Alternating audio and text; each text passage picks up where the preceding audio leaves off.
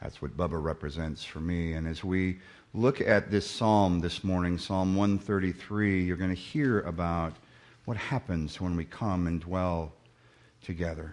David?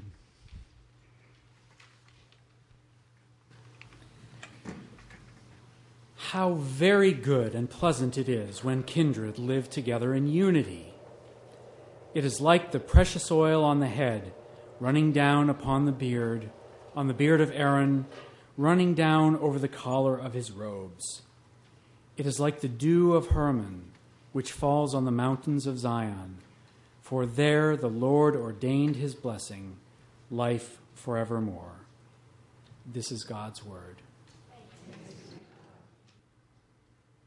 As we come to the gospel reading this morning, these are, again, very familiar words. It is one of the stories that is often preached about after Easter. The moniker placed on Thomas is the one of doubter, and yet I don't believe that's really what we're dealing with here. And we'll hear more about that. But notice how Jesus continually provides what these disciples need at this moment as we hear the story of the disciples and particularly of Thomas. Let's stand, if you are able, for the reading of the gospel. When it was evening on that day, the first day of the week, and the doors of the house where the disciples had met were locked for fear of the Jews, Jesus came and stood among them and said, "Peace be with you." After he said this, he showed them his hands and his side. Then the disciples rejoiced when they saw the Lord. Jesus said to them again, "Peace be with you. As the Father has sent me, so I send you." When he had said this, he breathed on them and said to them, "Receive the Holy Spirit. If you forgive the sins of any, they are forgiven them. If you retain the sins of any, they are retained." But Thomas, who was called the twin, one of the 12, was not with them when Jesus came. So the other disciples told him, "We have seen the Lord." But he said to them, "Unless I see the mark of the nails in his hands and put my finger in the mark of the nails and my hand in his side, I will not believe." A week later, his disciples were again in the house, and Thomas was with them. Although the doors were shut, Jesus came and stood among them and said, "Peace be with you." Then he said to Thomas, "Put your finger here and see my hands. Reach out your hand and put it in my side. Do not doubt, but believe." Thomas answered him, "My Lord and my God." Jesus said to him, "Have you believed because you have seen me? Blessed are those who have not seen and yet have come to believe."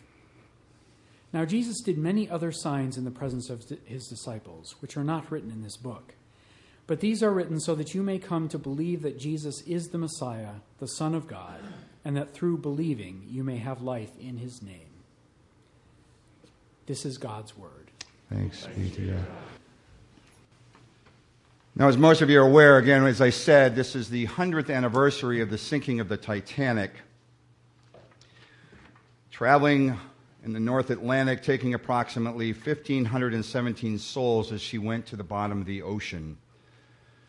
What's amazing to me is continually just hearing over and over and over about the Titanic. Now, I got to tell you, as I told this story first service, Tom Alibrandi's young son is now doing some of the work for the video kinds of casts of that service. And it was amazing to me to hear him talk about what he has seen on Twitter.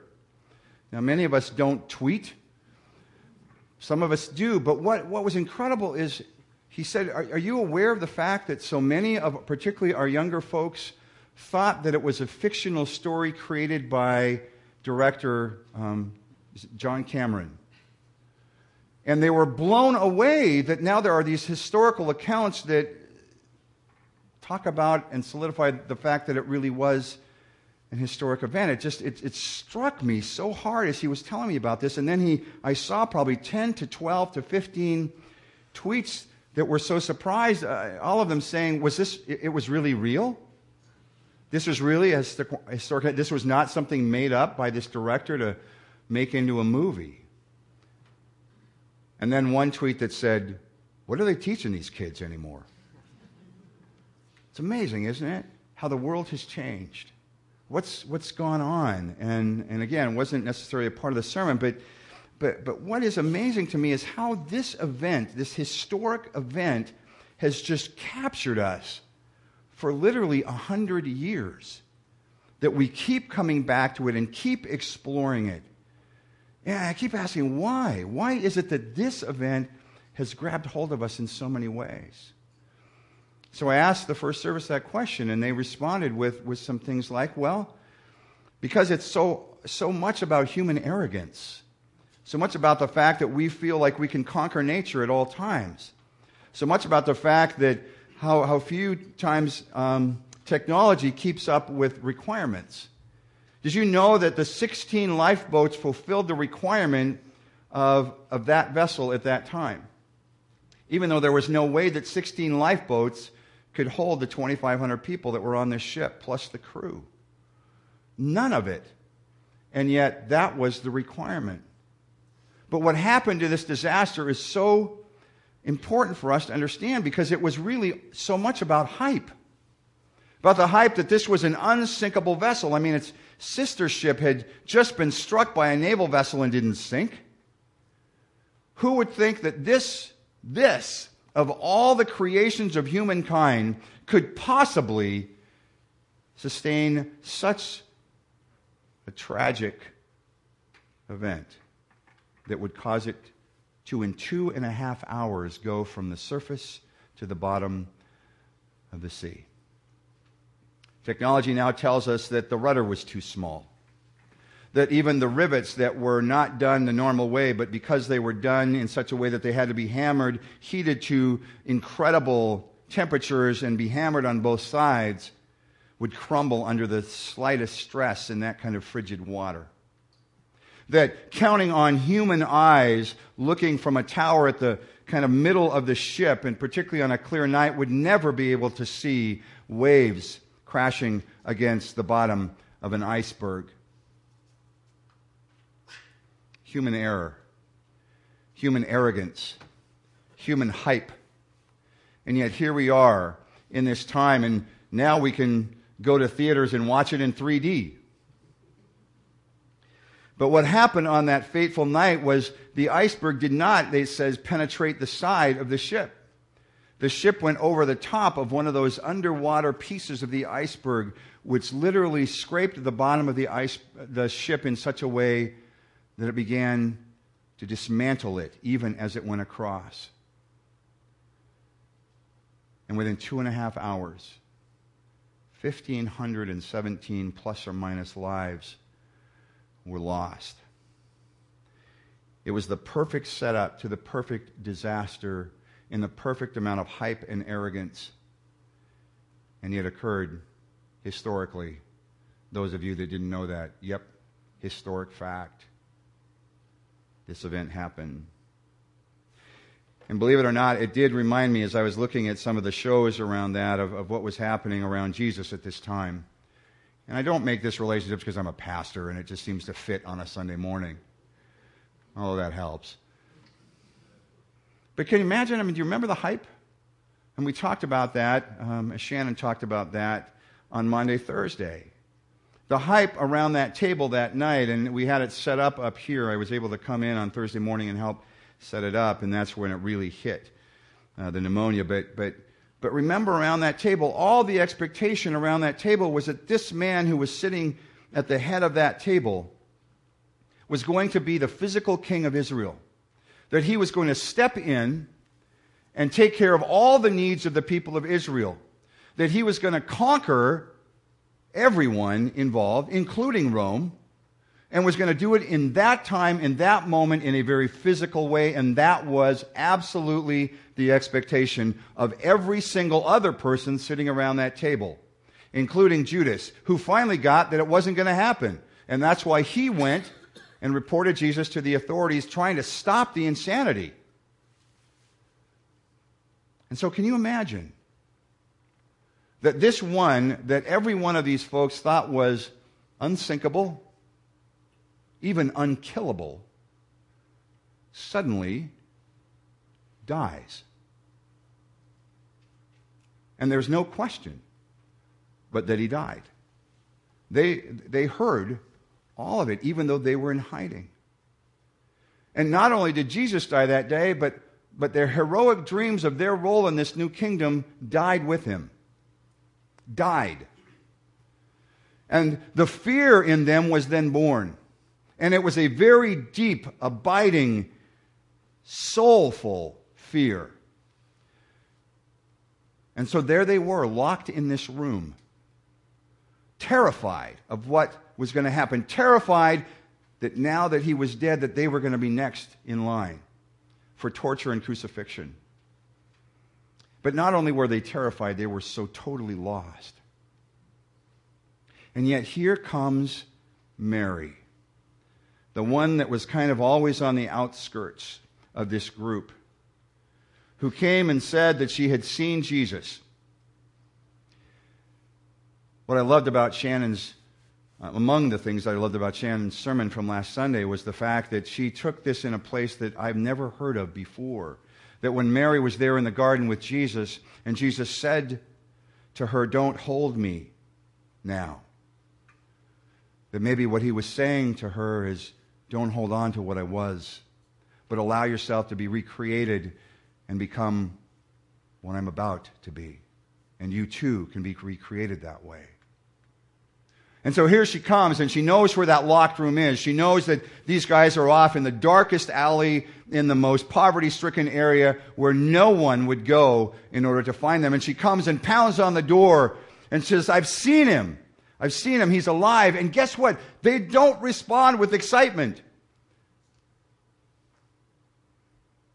They lock the door again. What is it about fear that does this to us? But then, suddenly, he's there. He's there. And he says one word. The first word out of his mouth is the word that they need to hear more than anything else. He says to them, "Peace." And he doesn't just say it once. He says it over and over again. "Peace be with you." And then he breathes on them. And in this very breath of new life, he allows them, as Mary saw in the garden, to be reborn and reinvigorated. And the dream that had died was redefined and became something more. But only 10 of them were in that room that day. Judas had already killed himself, and Thomas was off somewhere else. That was Thomas. That's how Thomas was. Thomas was always that one who was pushing the limits, always that one who was exploring what was going on beyond where they were, was never be one who to sit in a room and wait for anything to happen. Thomas was always the one who said, "I want to face it, I want to see it coming, and then I'll know how to deal with it. I want to deal with reality, not just hype." But he comes back to the room and they're talking to him about this, and he says, "No, I'm not. I need to see it. I need to put my hands in the holes. I need to touch them. I need to take and put my hand in the side where the spear went in order to believe." And guess what happens? But Jesus appears again. And without Thomas having to say a word, he says to Thomas, "Here you go. Go ahead. Put your fingers there. Put your hand in the side." We looked at this bulletin cover for this Sunday and thought it was too graphic of Jesus holding out his hands. But once again, what did Jesus do? But he also said, "Peace be with you, Thomas. And, you're fine. I'll give you what you need, because that's what you need." What is it about Jesus that continues to do that? Story after story after story in the Gospels prove that out, that no matter what the need was that was in front of him, he dealt with it, always immediately, in a way that anyone needed. Always. At every opportunity. And I kept thinking about us as a church. But to get there, I want to go to Google. let's go to Google. I had the privilege of going to Google for lunch. Anybody been over at the Google offices? I will tell you, I was absolutely blown away. I went to lunch with a friend over at Google, and it was one of the most profound experiences, believe it or not, of my life, and I'm trying not to, make it so huge, but I have to. As soon as you walk into Google, and as soon as you walk into the offices, you're greeted by one of the most friendly faces you will ever see. Big smile. Who are you here to see? What's your name? Go type it into the computer over there. And what happens then immediately is the other person that you're meeting with comes down, and one of the Google badges is created for you. It's not just a stick-on name tag, it's a badge. I got to be at Google with a badge. I mean, it was incredible. But that's only the beginning. And then he said, do you want to just see a little bit of Google? And so, yeah, of course. I'm always curious. I'm the Thomas of my family. And so we began to walk around, and it was immediately apparent that about every 100 feet at the Google offices is a mini kitchen. And by mini kitchen, I don't mean some little tiny kitchen. I mean anything you could possibly want at any moment was in that kitchen. From bagels to pastries to drinks and coffee and tea and Powerade and all the kinds of things. Candy, power bars, anything you could possibly want was there in that kitchen, and they had those kitchens about every 100 feet. And then you can't help but look in these office areas, and they're about as big as this part of the room, and the desks are all kinds of facing out. But in more rooms than not, you know what's in the middle of this office area are the biggest beanbag chairs I've ever seen. So if you need to just scoot from your desk and go sit in the comfort of a beanbag chair, you can do that. And behind every desk are whiteboards with multiple colored pens. So if you've got an idea suddenly and you need to write it down, it's right there for you. But if you want to be alone and quiet, there are all kinds of little cubicles that you can go in and shut the door and just be by yourself. And if you need to meet with someone, there are tons of opportunities, places where you can meet. Some of them are literally boats in the side of this building where you can sit around the edges of the boat and have a mini meeting.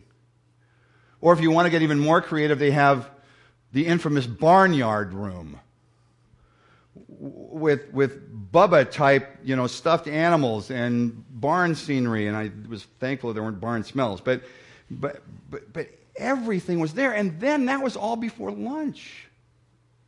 Then we went to lunch, and we could have chosen a number of the cafeterias. Every cafeteria has literally every kind of food that you could possibly want, no matter what your diet is. And it's all exquisite. Every possible need was fulfilled. Every one. And then after lunch, we went off, and in the middle of each one of the buildings is an espresso bar. Would make Starbucks envious.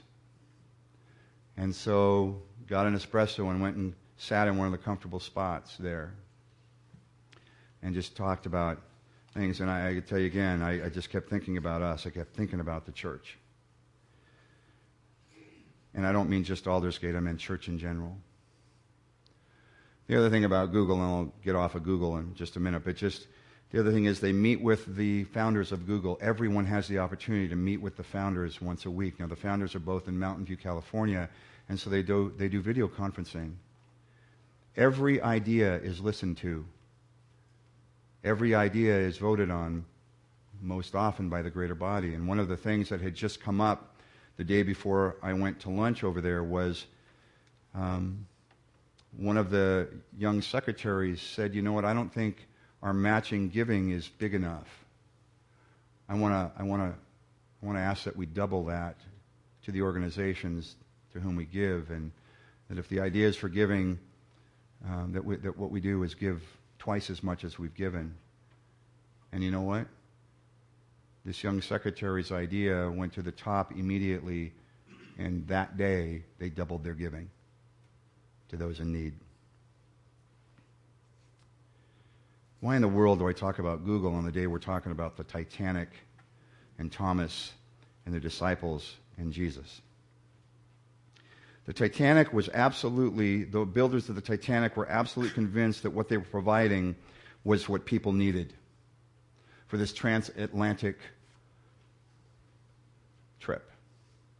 The opulence, the china, that everyone was given exactly what they needed, but they failed in one small little thing, didn't they? Lifeboats. One author said that if the Titanic the moral story of this is that if the Titanic can sink, any one of us is sinkable. But there are things that we can do to bring buoyancy to each other, and health and faith. And I keep thinking about the church. I keep thinking about Jesus providing anyone and everyone what they needed whenever they needed it, and that need was always fulfilled immediately. And that's where Google comes in. I think there's an arrogance in churches today. I think there's an arrogance about the fact that we are everything that anybody could possibly need. But what's happened in so many churches, in way too many churches, and I've served a few, that believe that we're just fine as long as we're taking care of each other. That everything we do is okay, and that we just need to be focused in on what we need inside this building. And if somebody comes in and they have some other need, then you know what? They can go somewhere else. That's arrogance. And that's the kind of arrogance that's killing Christianity. And it is. It's sinking the church. And I keep wondering about Aldersgate. And I will tell you that beginning in 2 weeks, we're going to examine this stuff pretty heavily. And what now, after I've been here almost 10 months, what is next for the church? What's my vision? What do I see is needed for the church? But I'm going to begin it this Sunday.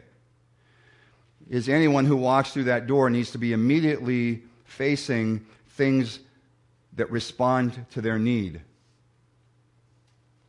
We need to be the Google of faith. We need to be. That if a young family walks in, and you know what, there is nothing that says, particularly Sunday school, that what we need to be ready with is a young family who can greet them and kind of mentor them and walk with them to wherever they need to go. That if people are walking in and they're hungry, that they are immediately aware that there is food out here. Or that if they need a Bible, that there is a table or some kind of display out here that has all kinds of Bibles that they can choose from. And people who are standing at that table offering that to them, because so few people will take, but almost everybody will receive. Do you hear the difference? Most importantly, what we need to be doing is being out there in the community, not just looking at who's hungry and who's thirsty and who is in need of clothes. We need to be doing those things, but we need to be asking the tough questions about what is it that you're looking for. And I will tell you right now that there's not a person out there that isn't looking for community. People are looking for the kind of community where they can come and trust and just be who they are. And so many churches can't provide that because they can't get beyond themselves. Are we that church? I pray not. We need to be the lifeboats for folks. We need to be offering ourselves to those in need. We need to be the hands and feet, the mouth, the ears, the eyes of Jesus. When somebody can walk in and just know that they've walked into their home. It's so funny, first service, with Bubba up here, 2 of the kids just couldn't let go of him. And I just kept thinking, for them, this became a family room. Isn't that what it's supposed to be? Friends, let's not be arrogant. Let's not be arrogant, believing that we are all things just taking care of our own needs. It's time to begin to think with more innovation and to see ourselves in a role in the community beyond where we are right now, particularly on a Sunday morning. It always astounds me, I'll close with this thought, it always astounds me that We have 500 people on Easter Sunday, but the next week it's always not just down, but way down. Why is that? And might there have been things that we could have done that would have more readily engaged some of those guests who were here last Sunday? We got a lot of work to do, but I'm really excited about that work. I can tell you stories of churches. I won't do that this morning. We're out of time, but in 2 weeks, I'm excited about the next sermon series. Very excited about now being able to say to you, here's where I feel we're called to go. Let's do it humbly.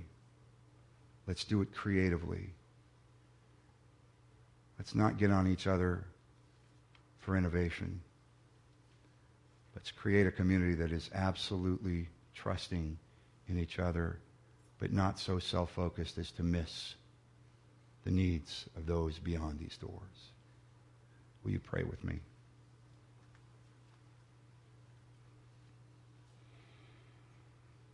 God of creation, the article that I read this week of the greater church being the Titanic was hard to read.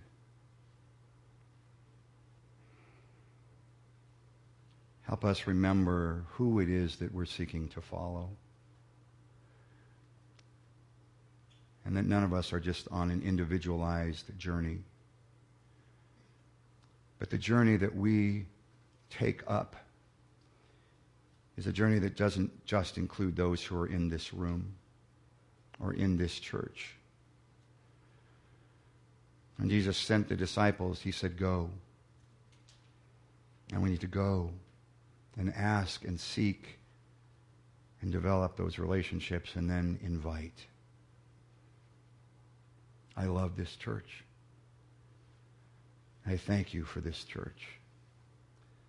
And I look forward to going deeper together on this journey of faith. Guide us as Thomas's and any of the other disciples. Guide us. Strengthen us. Encourage us. Motivate us. All this we ask in the powerful name of Jesus the Christ. Amen.